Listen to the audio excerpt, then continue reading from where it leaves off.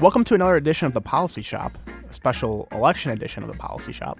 I'm Joe Kaiser, and today, as everyone across the state and the country really processes the results of Tuesday's midterm elections, we're going to look forward on what the results from November 6th mean here in Illinois for you, the taxpayer. At a glance, it seems like House Speaker Mike Madigan had a very good day. He gained seats, his guy won the governor's mansion, but what does the balance of power look like now in Springfield? Who is going to call the shots for the Democratic Party, Pritzker or Madigan? And what policy opportunities exist now that all the pressure to deliver is on Pritzker, Madigan, and Madigan's representatives? It's not all doom and gloom for taxpayers. You'll find out why on one of the most extensive post-election discussions you'll hear anywhere in Illinois this week. And it begins right now.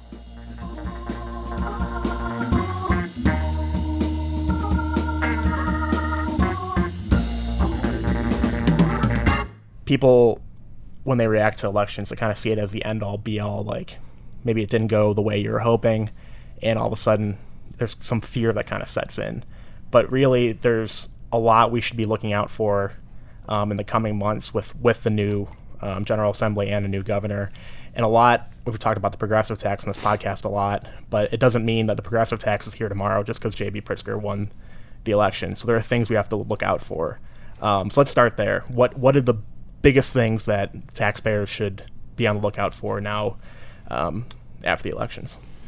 Well, I think the attempt to implement a progressive tax is obviously the key fight coming up. J.B. Pritzker campaigned heavily on that idea. There were some attempts to pass a resolution supporting it in theory in the last General Assembly, so there's a lot of Democrats in the House in particular who will be on his side there. But I think that there's a good sign that the information we've been putting out about the progressive tax, the fact that it is a Trojan horse for middle-class tax hikes, and that it's not the cure-all that it's being sold as, that it can't fulfill all of the promises being made on its back, that message is starting to penetrate, and I think you're seeing media outlets pick that up. The newspapers, the Chicago Sun-Times, who endorsed J.B. Pritzker, it's a left of center newspaper, said today that it would be hard for him to fulfill his promise of both spending more money and giving and a progressive tax that doesn't hit the middle class, and they're exactly right on the math there. Yeah, the Sun-Times pointing that out is huge. So what does that look like now moving forward? Pritzker will come into office in January.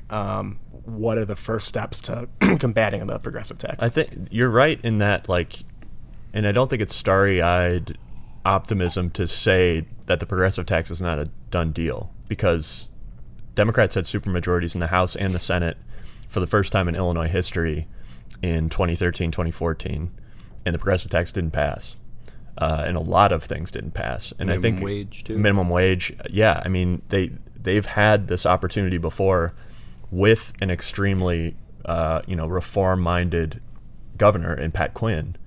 And the question now, and it really sets up the battle between Madigan and Pritzker for control of the Democratic Party. And there's going to be a cleavage there. Madigan is going to be concerned at every turn about maintaining his majority, and that's going to go against some of the things that Pritzker has promised. Now that so the big story obviously last night was the suburbs, and now that the Illinois House, Madigan's House has skin in the game in the suburbs, that's hard to pass progressive tax in the suburbs because most of those suburban residents are going to be the ones who would pay higher taxes under that. That said, I looked last night. I was up late looking back at all of the General Assemblies since 1983 when Madigan became Speaker. And when the House was reduced to 118 members, and this is the largest margin Democrats have ever had in the House.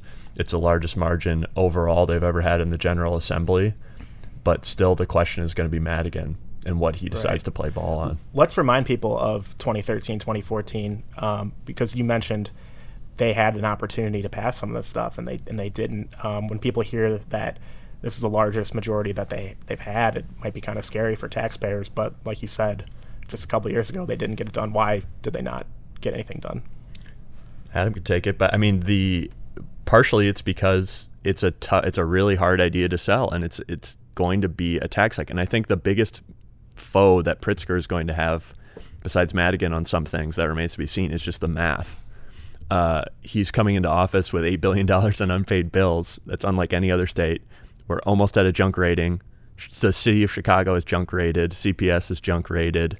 Highest pension debt to revenue ratio in the nation. Yeah, if he doesn't want to be Governor Junk, then he really can't go on the spending spree that he's been promising throughout the campaign. I mean, he's promised anywhere from $13 to $18 billion in new spending, and it's possible that he was just saying that for votes, and then he doesn't intend to follow through. In this case, we should hope he doesn't intend to follow through because the state can't afford it right now. I just wanted to go back quickly to the point that you made at the beginning, that this is not the end of times, that there's still fights to be had, that there's still things that Lincoln Lobby members and taxpayers generally can do to improve the future of the state. There's a great South Park episode, I'm a big fan of South Park, where they sort of poke fun at the idea that, if Romney wins the election versus Obama wins the election, it's going to be, there's people going into nuclear bunkers and hiding, and then the day after the world's still there, right? Well, that's sort of the situation we're in now. Illinois is still here, and none of these policies are a done deal just because J.B. Pritzker's in office and because the Democrats have a supermajority in both houses. There's Democrats that we can convince not to vote for a progressive tax and not to vote for new spending and programs that are going to damage Illinois' finances. And it's been done before. And it's been exactly. done before. Yeah, right. It's important to remember that. And that's the thing about elections in general, but especially this one. You hear like it's the most important election of our generation, and tensions were really high. But you went outside today, the sun kind of came up. Everything's still here, and the idea there are Democrats that can be convinced on some of these issues, as we've seen before. And it's important to remember a lot of these people are politicians. They want to go with what public opinion is, and if they feel the pressure, they're going to change their mind. And let's remember that the last tax hike that passed with 15 Republican votes in the House. And a major reason for that is because Mike Madigan didn't want some of his members in swing districts to vote for a tax increase. People like Yingling up in Lake County, for example, who has a tough race every year. If he votes for a tax increase that's against the interest of his district, then he could lose the election. And he has more vulnerable members now. Not exactly. less. It's not like Democrats trounced incumbent Republicans in those districts. They were really tight races, and they were decided mostly by, vote by mail. So there's in a wave year. It's not like this is going to be a normal year. Exactly. And I think it'd be a huge stretch, and I'm sure Madigan doesn't think this, to think that that's a referendum on a progressive tax. It was very clear, especially in those areas that flipped Republican incumbent to Democrat, that was a Trump referendum. And I think that's another reason to be hopeful and that's why we try to create communities like the Lincoln Lobby, like the Illinois Policy Facebook page in these communities, is because it's always going to be this fine line between sort of a soft, vulnerable R and a soft, vulnerable Democrat. And that still remains the case in a lot of these districts. And you mentioned the idea of a mandate. Or a referendum on progressive taxes, or the idea that Pritzker's coming into office with a mandate. Let's remember, and we were critical ahead of the election for the fact that Pritzker had not released any details about his plans. The reason we had to come up with cost estimates for him was because he hadn't put them out there. He hadn't said what his rate schedule under progressive tax would look like. But there's actually two positive things that come out of that now after the election. First, he's not tied down with any particular promises. So that means there's things we can persuade him on, where he won't necessarily look like a liar or look like he's going back on his word if he doesn't follow through, because he's been so vague. And the other good thing is he can't say that he has a mandate, right? I mean, it was a referendum on Bruce Rauner more than it was a positive affirmation of J.B. Pritzker's policies, because he didn't give enough detail that it could have possibly been that. Had he put a rate schedule out and said, this is what I'm going to do, and then won, an overwhelming margin, it would be easier for him to make the argument that the people supported his progressive tax. He didn't do that. He didn't come out with any details. So, he has no mandate, and that's an argument that can be made to vulnerable legislators or legislators in swing districts and in suburbs where they don't want to get soaked by a progressive tax. Yeah, and those vulnerable legislators in swing districts, Madigan protecting them on the last income tax hike obviously worked. They all won re-election, but I think they definitely felt the pressure. I think Moylan spent a lot of money on this election. Yingling spent a ton of money, mostly Madigan's money, on this election. So they definitely felt the pressure from people, like people in the Lincoln lobby, just taxpayers who are keeping an eye on this stuff, and that's encouraging. And we talked about progressive tax, but there's actually some stuff that's going to be coming up even faster than that. If you live in one of those districts where you have a newly elected Democratic member, you should be calling them immediately if you can get a hold of them and telling them, don't vote for Mike Madigan as Speaker of the House. It's going to be hard, but it's possible that enough Democrats could refuse to vote for him that they might have to vote, a new Speaker in office. And I think there's already one. Was it Tara Costa Howard who's already vowed not to vote? There's already one House Democrat that could be in office. Olson's district. The one beat Olson. Beat David Olson has already ran on a campaign as a Democrat of not voting for Madigan for Speaker. That's and encouraging. Didn't take Madigan's money. So you could possibly come January, it's very likely that you'll have the first no vote or vote for an alternative speaker other than Madigan by a Democrat in the history of his speakership. You've had two present votes. One was a guy, Martino, in the early 80s to mid 80s, and then you had Scott Drury in 2016. Yeah. He voted present. But you have someone who's gone in, a Democrat that's gone in on a mandate to not vote for him for speaker. So what does that look like? That's extremely encouraging, because Scott Drury voting present 2 years ago was a sign that the Madigan brand was starting to be really unpopular.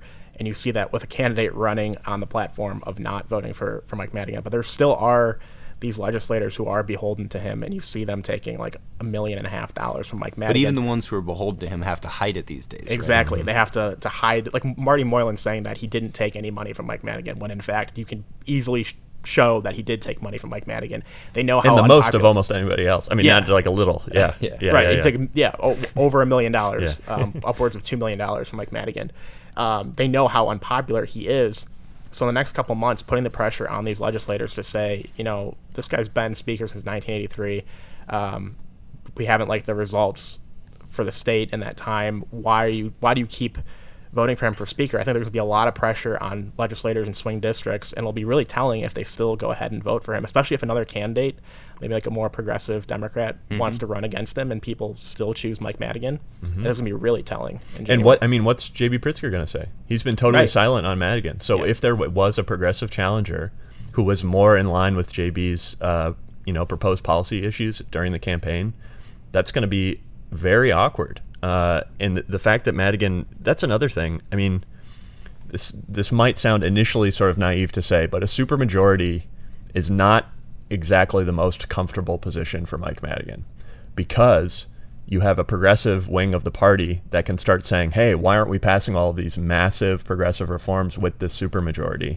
And it's exactly what happened in 2013 to 2014, and you're going to have a lot of progressive folks in the Democratic Party, the Will Guzzardis, the Kelly Cassidys, saying, hey, look, why aren't we acting on this? Yeah, why aren't we acting? So will there be a split? Yeah. Well, and I think the question of why those didn't get passed in 2013 and 2014 goes to what Mike Madigan's motivations are. He doesn't have a far left progressive ideology the way certain newer Democrats do. He's mainly in this to be a power broker, right? He's sort of an old school machine Democrat, and the problem with passing any issue, take minimum wage, the fight for 15, that's very popular with the far left Democratic base. If he had passed that, if he had increased the minimum wage in 2013, 2014, he wouldn't be able to campaign on it anymore. So he takes it away as a campaign issue. Exactly. And it's the exact same thing with the progressive tax. He's probably thinking right now, how much traction can he get out of this? If he puts it on the ballot for 2020, that means it can't be used in 2022 when the next gubernatorial election happens. So there is a calculus that goes into that. Right, and Pritzker was pretty calculated too during the campaign, obviously. And I think it'll be really interesting to see where he ends up in all this. Like Austin, like you were saying, he's campaigning on these progressive issues. I tend to think he's mostly a politician and really calculated, so I really wonder where he's going to end up on this stuff. But I don't think progressive voters will be happy if No, JB and doesn't act on it. absolutely not. And you're going to have fire, obviously, from Republicans on him, the few Republicans who are left, and then from the progressive wing of the Democratic Party. JB, another issue besides the progressive tax, besides minimum wage, is the map-making process, which J.B. Pritzker will be in charge of if Democrats hold on to their majorities in 2 years. So he's promised to veto any map that's gerrymandered. But he said he's promised to veto a map that a politician has had a hand in drawing. So what happens to that promise when you have Mike Madigan who came into power based on his map-making prowess, who's drawn the map for 3 of the past 4 decades, and who's hoping to do it this time? Who's hoping to do it? And that is the biggest structural advantage of the Democratic Party in Illinois, is the fact that Democrats are able to draw the map. So what happens when you have a person who's trying to move to the left in a primary, Pritzker, say that it's going to be an independent map? Is he going to break that promise? If he does, I think that looks terrible for him, and it looks like he's beholden to Madigan. And you have to wonder, when Pritzker's coming into office, how much is he thinking about that? How much does he care that all of his agenda depends on the will of a single man, and a lot of the promises he's made run counter to his interests? Yeah. I mean, I think he might understand that to a degree, but the reality is going to be interesting. I think he probably doesn't understand because he hasn't held elected office. He's been in the arena for a long time. But I think he'll find out. I mean, let's not forget that Madigan had some pretty high-profile fights with both Governor Blagojevich and Governor Quinn, because it turns out the same frustration Rauner had once you get into the governor's office and you find out there's this shadow governor who's been in power since 1983, been in office since the early 1970s, who sort of serves as the de facto governor of the state. A Democratic governor is not going to like that either. The fact that they have to go through him to get their agenda passed. And there are things, I think, that they'll butt heads about. J.B. Pritzker has some, good policy ideas. He's been in favor of certain criminal justice reform ideas that are good policy, as well as local government consolidation as a way to get property tax relief. He's spoken favorably about consolidation, the fact that we have too many units of local government. And those are issues that if he wants to get passed, he's probably going to have to fight Mike Madigan on them. The last factor I'll mention in that, too, is he's the first Democratic governor under Madigan who can outspend Madigan. Madigan controls all the money for the Democratic Party in Illinois. And to get elected, J.B. Pritzker very clearly had a strategy of dumping as much money as possible into local Democratic Party organizations and the state Democratic Party organization, which is Madigan. What happens on an issue where they butt heads and Pritzker can go to a lawmaker and say, "Don't worry, I'll fund your re-election campaign"? Right. Yeah, and that's the thing with voting for him for speaker is a huge part of the reason every Democrat has to, or feels like they have to, is because he controls the campaign funds. So if you have this force, if primary, and he controls the map, and he controls the map. So if Pritzker's saying I have money and the map isn't a factor anymore, that diminishes a lot of Madigan's influence. Yeah. So if Pritzker goes that route, that it is possible. Like he could say that he could fund campaigns and he could control the map, and all of a sudden that would mean lawmakers aren't beholden to Mike Madigan anymore. The question is, would he go that route, or will he just fall in line with Madigan? I think that remains to be seen, obviously. Mm-hmm. Let's go to a question on Facebook Live. Somebody's asking about cannabis. I don't know if we have a good indication of how that'll move forward. Obviously, J.B. Pritzker was campaigning. Yeah, I mean, I think it's very likely that it gets passed. Michigan, the state of Michigan, passed recreational cannabis legalization last night. So we're going to, for the first time, have a neighboring state that allows that. I think it's very likely, and that was a campaign promise by Pritzker. But I don't know if Mike Madigan's shown any, where he stands on that issue. That's the thing that's going to be interesting. Is will Mike Madigan be okay with this progressive issue? Because it's a good campaign issue, so you might as well keep it around for the next election, right? That's true. Yeah. I feel though, it's important because there's certain aspects of it that could be good without talking about all the pros and cons. But it's not a silver bullet to the state's finances. Yeah. One of the issues that J.B. Pritzker had is he'd be asked about how he's going to pay for his spending and how he's going to finance this and close the deficit and all these different issues. And he had sort of three answers that he would rotate between: progressive income tax, legalizing recreational marijuana, and expansion of gambling. Well, the gambling expansion is about $12 million. It's a drop in the bucket. And that could even be revenue neutral depending on how they structure that. Yes. Because a lot of casinos are going to say, we need to get a cut of that. Yep. And obviously more online gambling, you're going to have fewer, like, you can't have as much video gaming revenue. Who knows how much that'll actually raise. It's silly, the idea to rely on marijuana and gambling. Totally. Right. And marijuana at the very, very high end, and this is according to the Marijuana Policy Project, a group with skin in the game. They want this they passed. Know what they're talking about. The very, very high end is $700 million. That's a high end estimate. We have $8 billion in unpaid bills. A $1.5 to $2 billion structural deficit each year.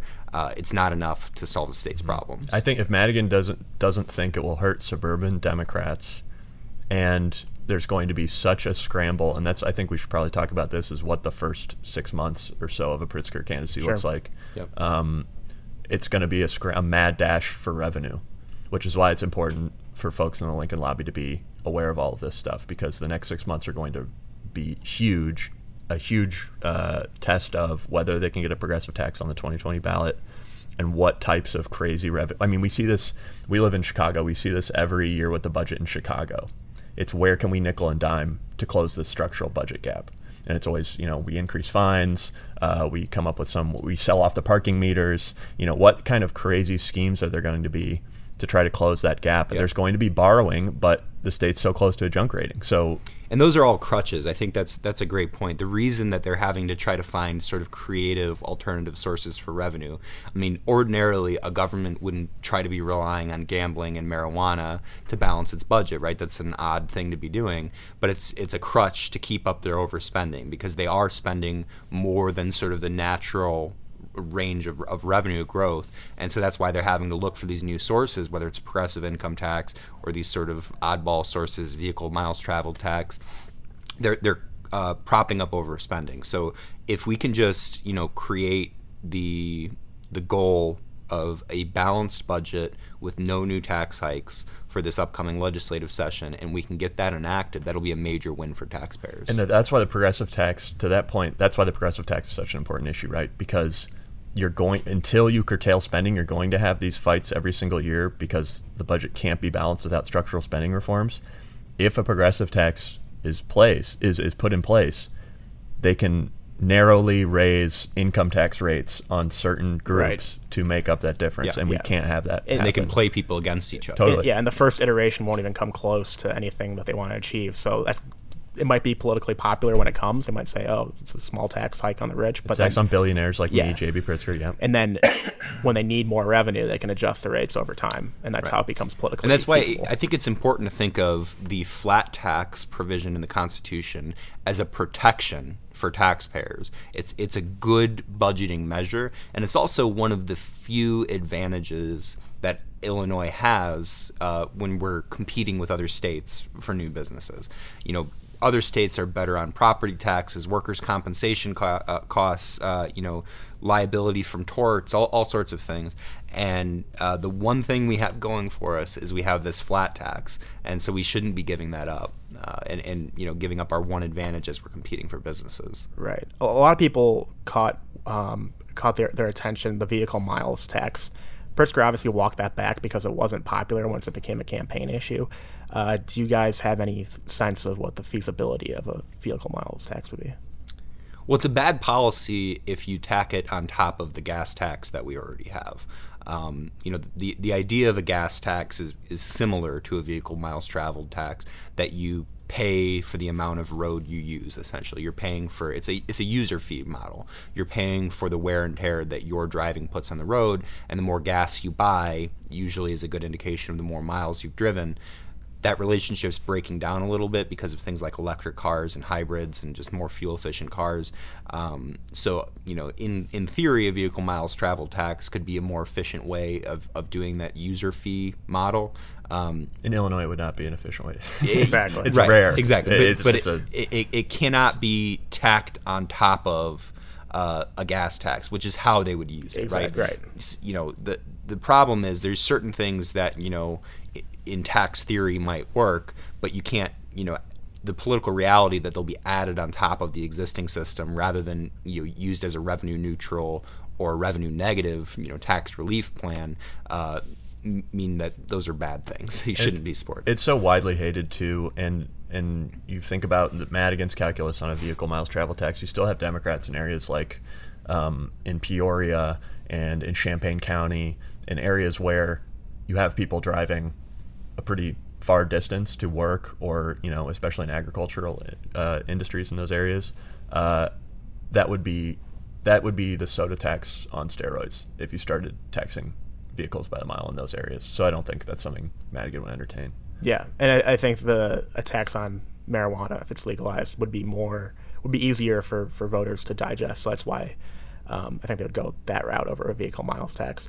Another comment on Facebook while we're talking about tax burden, somebody asked about property taxes under J.B. Pritzker. Pritzker didn't really talk much about property tax reform during the campaign, obviously. But also, there are so many factors that go into your property tax rate that's not connected to J.B. Pritzker. But that is going to be a big concern for people. A lot of people did vote. People who voted for a lot of Republicans in the suburbs were worried about property taxes. So what should voters be on the lookout for, or taxpayers be on the lookout for now? Well, I think there's a misconception out there that state-level politicians don't matter for property taxes. I'll see people say things like this all the time. Oh, well, the state doesn't collect the property tax. They don't set the levy. They don't set the levy. That's not who should be talking about it. But they do set the system that local governments operate in, and they have a lot of say in how much local control taxpayers have to bring their property taxes down, but also the system of local government that is driving our high property tax burden in the first place, which is that we've got too many school districts, not schools, school districts, the overhead layer of administration, and too many units of local government overall at almost 7,000, far more than any other state, far more than states with much larger populations like Texas and California.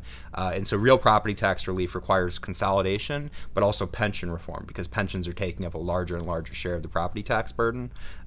J.B. Pritzker hasn't really tipped his hand on property taxes yet. He's got a quote-unquote plan that's not a plan. It's really a wish and a prayer that if you give schools more money from the state, that they will voluntarily cut their own property tax burden, which is not how government works. Maybe that's just his inexperience showing, but if you give government money, they will spend it. They will find a way to spend every dollar you give them.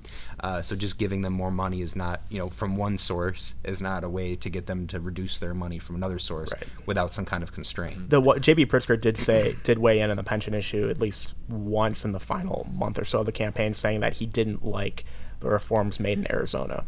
So that's about the only tell he's given on. And he also said that people making six-figure pensions weren't a big problem in Illinois, which is crazy. It's not true. And even if it's not, so first of all, it is a problem. It's about 17% of the payments that go out from pension funds are in excess of $100,000. And then secondly, it's a moral problem. You can't have people in Illinois losing their jobs or getting pay cuts, taking a pay cut for a tax hike while you have people making six-figure pensions. The other thing I'll say about pensions, and Adam's completely right, people need to understand, if you look at a city like Alton, for instance, we just had a story about this, 80% of the city's property tax levy goes to pension payments. In Springfield, I believe the entire city property tax levy goes to pensions. So Peoria, too. Next year, it'll be their whole levy. You can't talk seriously about property tax reform without talking about pensions. The two things I would say people would need to look out for is, one, promise that a progressive tax, that it would reduce property taxes magically, which is insane, and Adam just pointed out. The second is that the state may look to bail out local government pension debt, which would be absurd given the level of debt that Illinois has. And I would fully expect us to become junk rated if they were to make that move. Yes.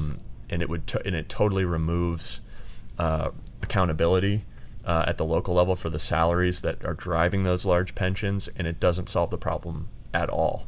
Yeah, it's going in the opposite direction we should be going. So the teachers' retirement system is 57% of the overall unfunded pension liability. It's the largest share of our pension debt right now. And I think a major reason for that is that local school districts are in charge of collective bargaining, creating the contracts with unions, and they're in charge of setting benefits and salaries. And those are things that go into the pension calculation, how fast pension benefits rise.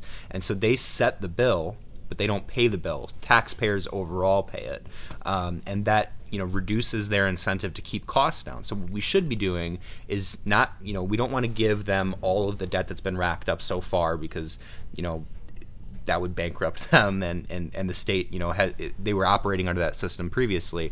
But going forward, the new pension cost is called the normal cost. School districts should be responsible for paying the cost of pensions that they create, not the state overall, and that'll give them an incentive to keep the price down. So the idea that the state would take on that pension debt is the exact opposite direction of where we should be going. Right. Sticking on the property tax issue, Cheryl Weber Gibson asks on Facebook, what about the Federal Reserve question that a lot of voters saw on their ballots about the 1% property tax, the idea we saw floated around by the Fed a few months ago.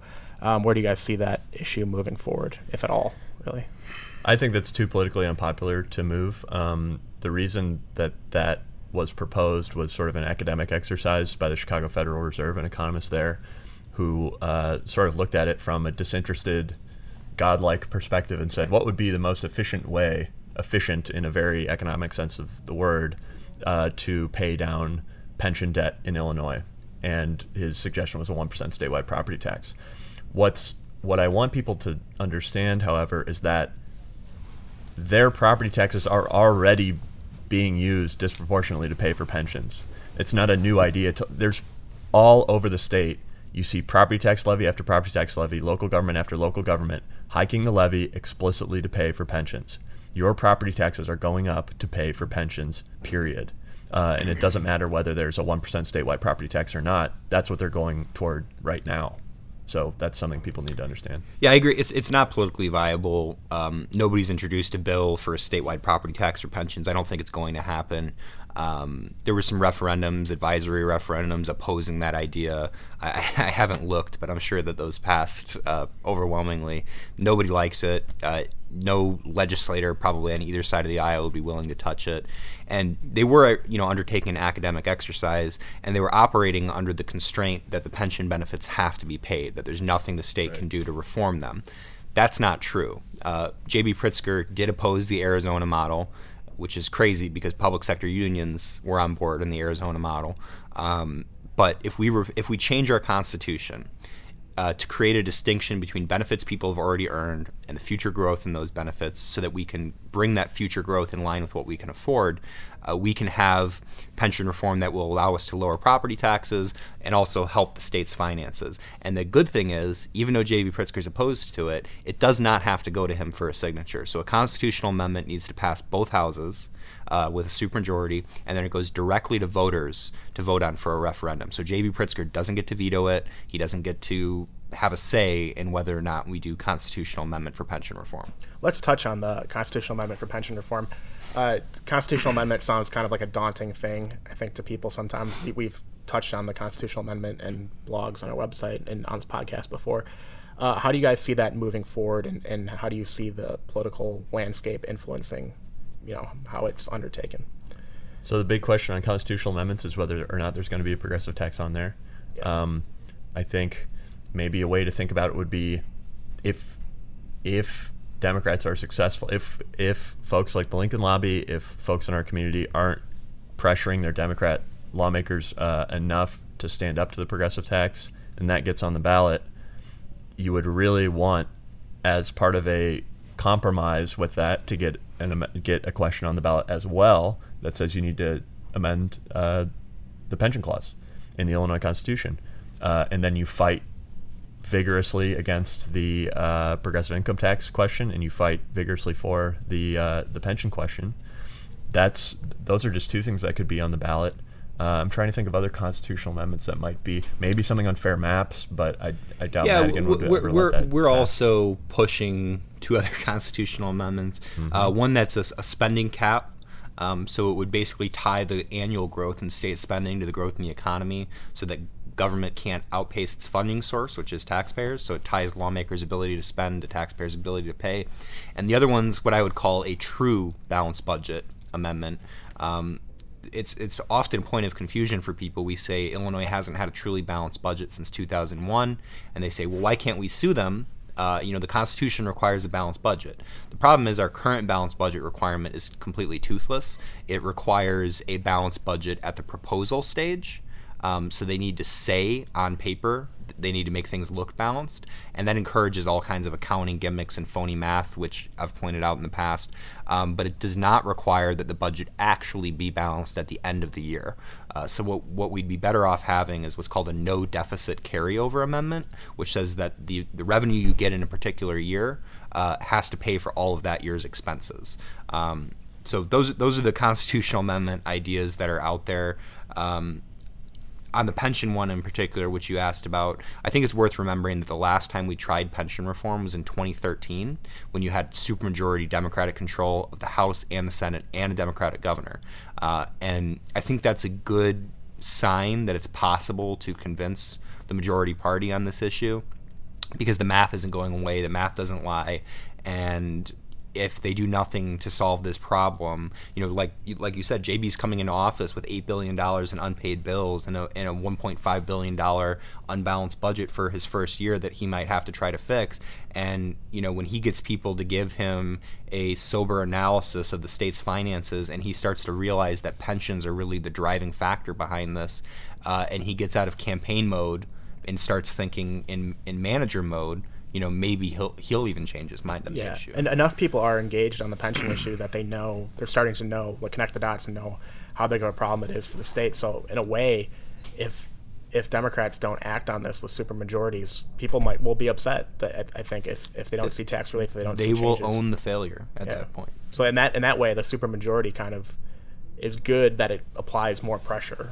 I think it can apply more pressure on state government. Yeah, there's going to be responsibility squarely on the shoulders of Madigan and Pritzker for the next 4 years, assuming that Democrats hold on. Yeah, does Pritzker want to be governor junk? Yep. Does he want to be the governor that sees Illinois' credit rating deteriorate to junk level? Knowing that he wants to do a capital bill, which is going to require borrowing money. And does Madigan want to see his legacy at that point would be tied to that? Speaker junk. Speaker, he came in, when he first became Speaker in 1983, Illinois is a AAA rated state. The highest rating you could get. Only about a dozen other states had that rating.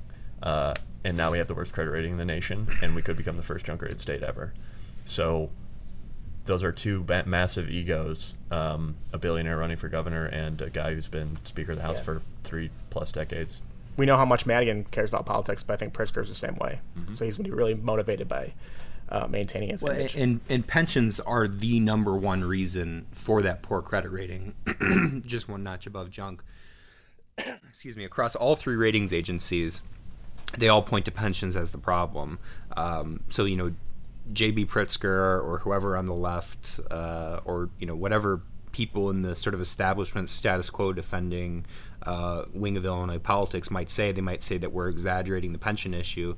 Well, is Moody's exaggerating? Is S&P exaggerating? Is Fitch exaggerating? J.P. Morgan? Is any financial analyst exaggerating? Right. Every one.